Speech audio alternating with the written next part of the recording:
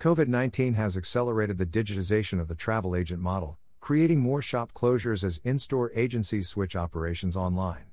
This is a necessary adaptation to changing consumer preferences, says Global Data, a leading data and analytics company.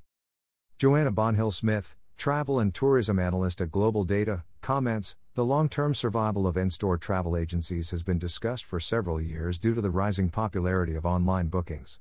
Success in 2021 will largely depend on good levels of cash flow, an area in which online travel agents, OTAs, continue to be a step ahead of traditional brick-and-mortar style agencies, thanks to their asset-light business models." Only 17% of global respondents in Global Data's Q3 2019 consumer survey declared they booked with an in-store travel agent, showing that prior to COVID-19, booking in-store was already decreasing in popularity.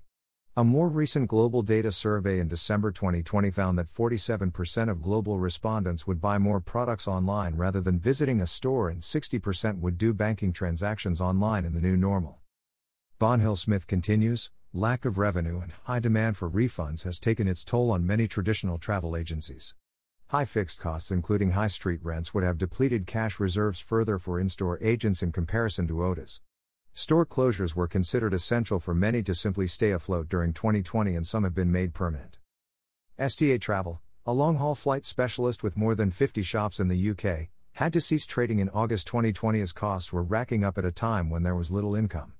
Flight Centre closed 421 out of 740 of its stores during COVID-19, while Hays Travel has declared it expects to operate a hybrid return to retail, with some shops reopening and others to remain closed in relation to the UK government's roadmap. Many staff have declared they are happy to work from home, which may see more permanent shop closures as a result.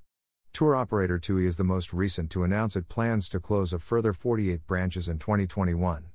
This, in addition to the 166 TUI shops that were shut in 2020, leaves the company with around 314 branches as it aims to digitize its operations. Bonhill-Smith adds, "It now boils down to survival of the fittest." The rollout of vaccinations worldwide, coupled with the supposed release of digital vaccine passports, has offered a beacon of hope for the travel sector. However, the news of new variants of COVID-19, coupled with ongoing lockdowns across Europe, suggests 2021 will still be a year that is far from normal. Traditional in-store travel agencies have been increasingly under pressure to develop their online directories to remain competitive within the global marketplace. The lower the fixed costs for travel agencies, the greater flexibility they will have in servicing the future travel space. Therefore, more shop closures are likely to follow as we enter the so-called new normal. Global Data's Global Q3 2019 Consumer Survey, 29,744 respondents. Global Data's COVID-19 Recovery Survey, 2nd, 6th of December 2020, 5,766 respondents.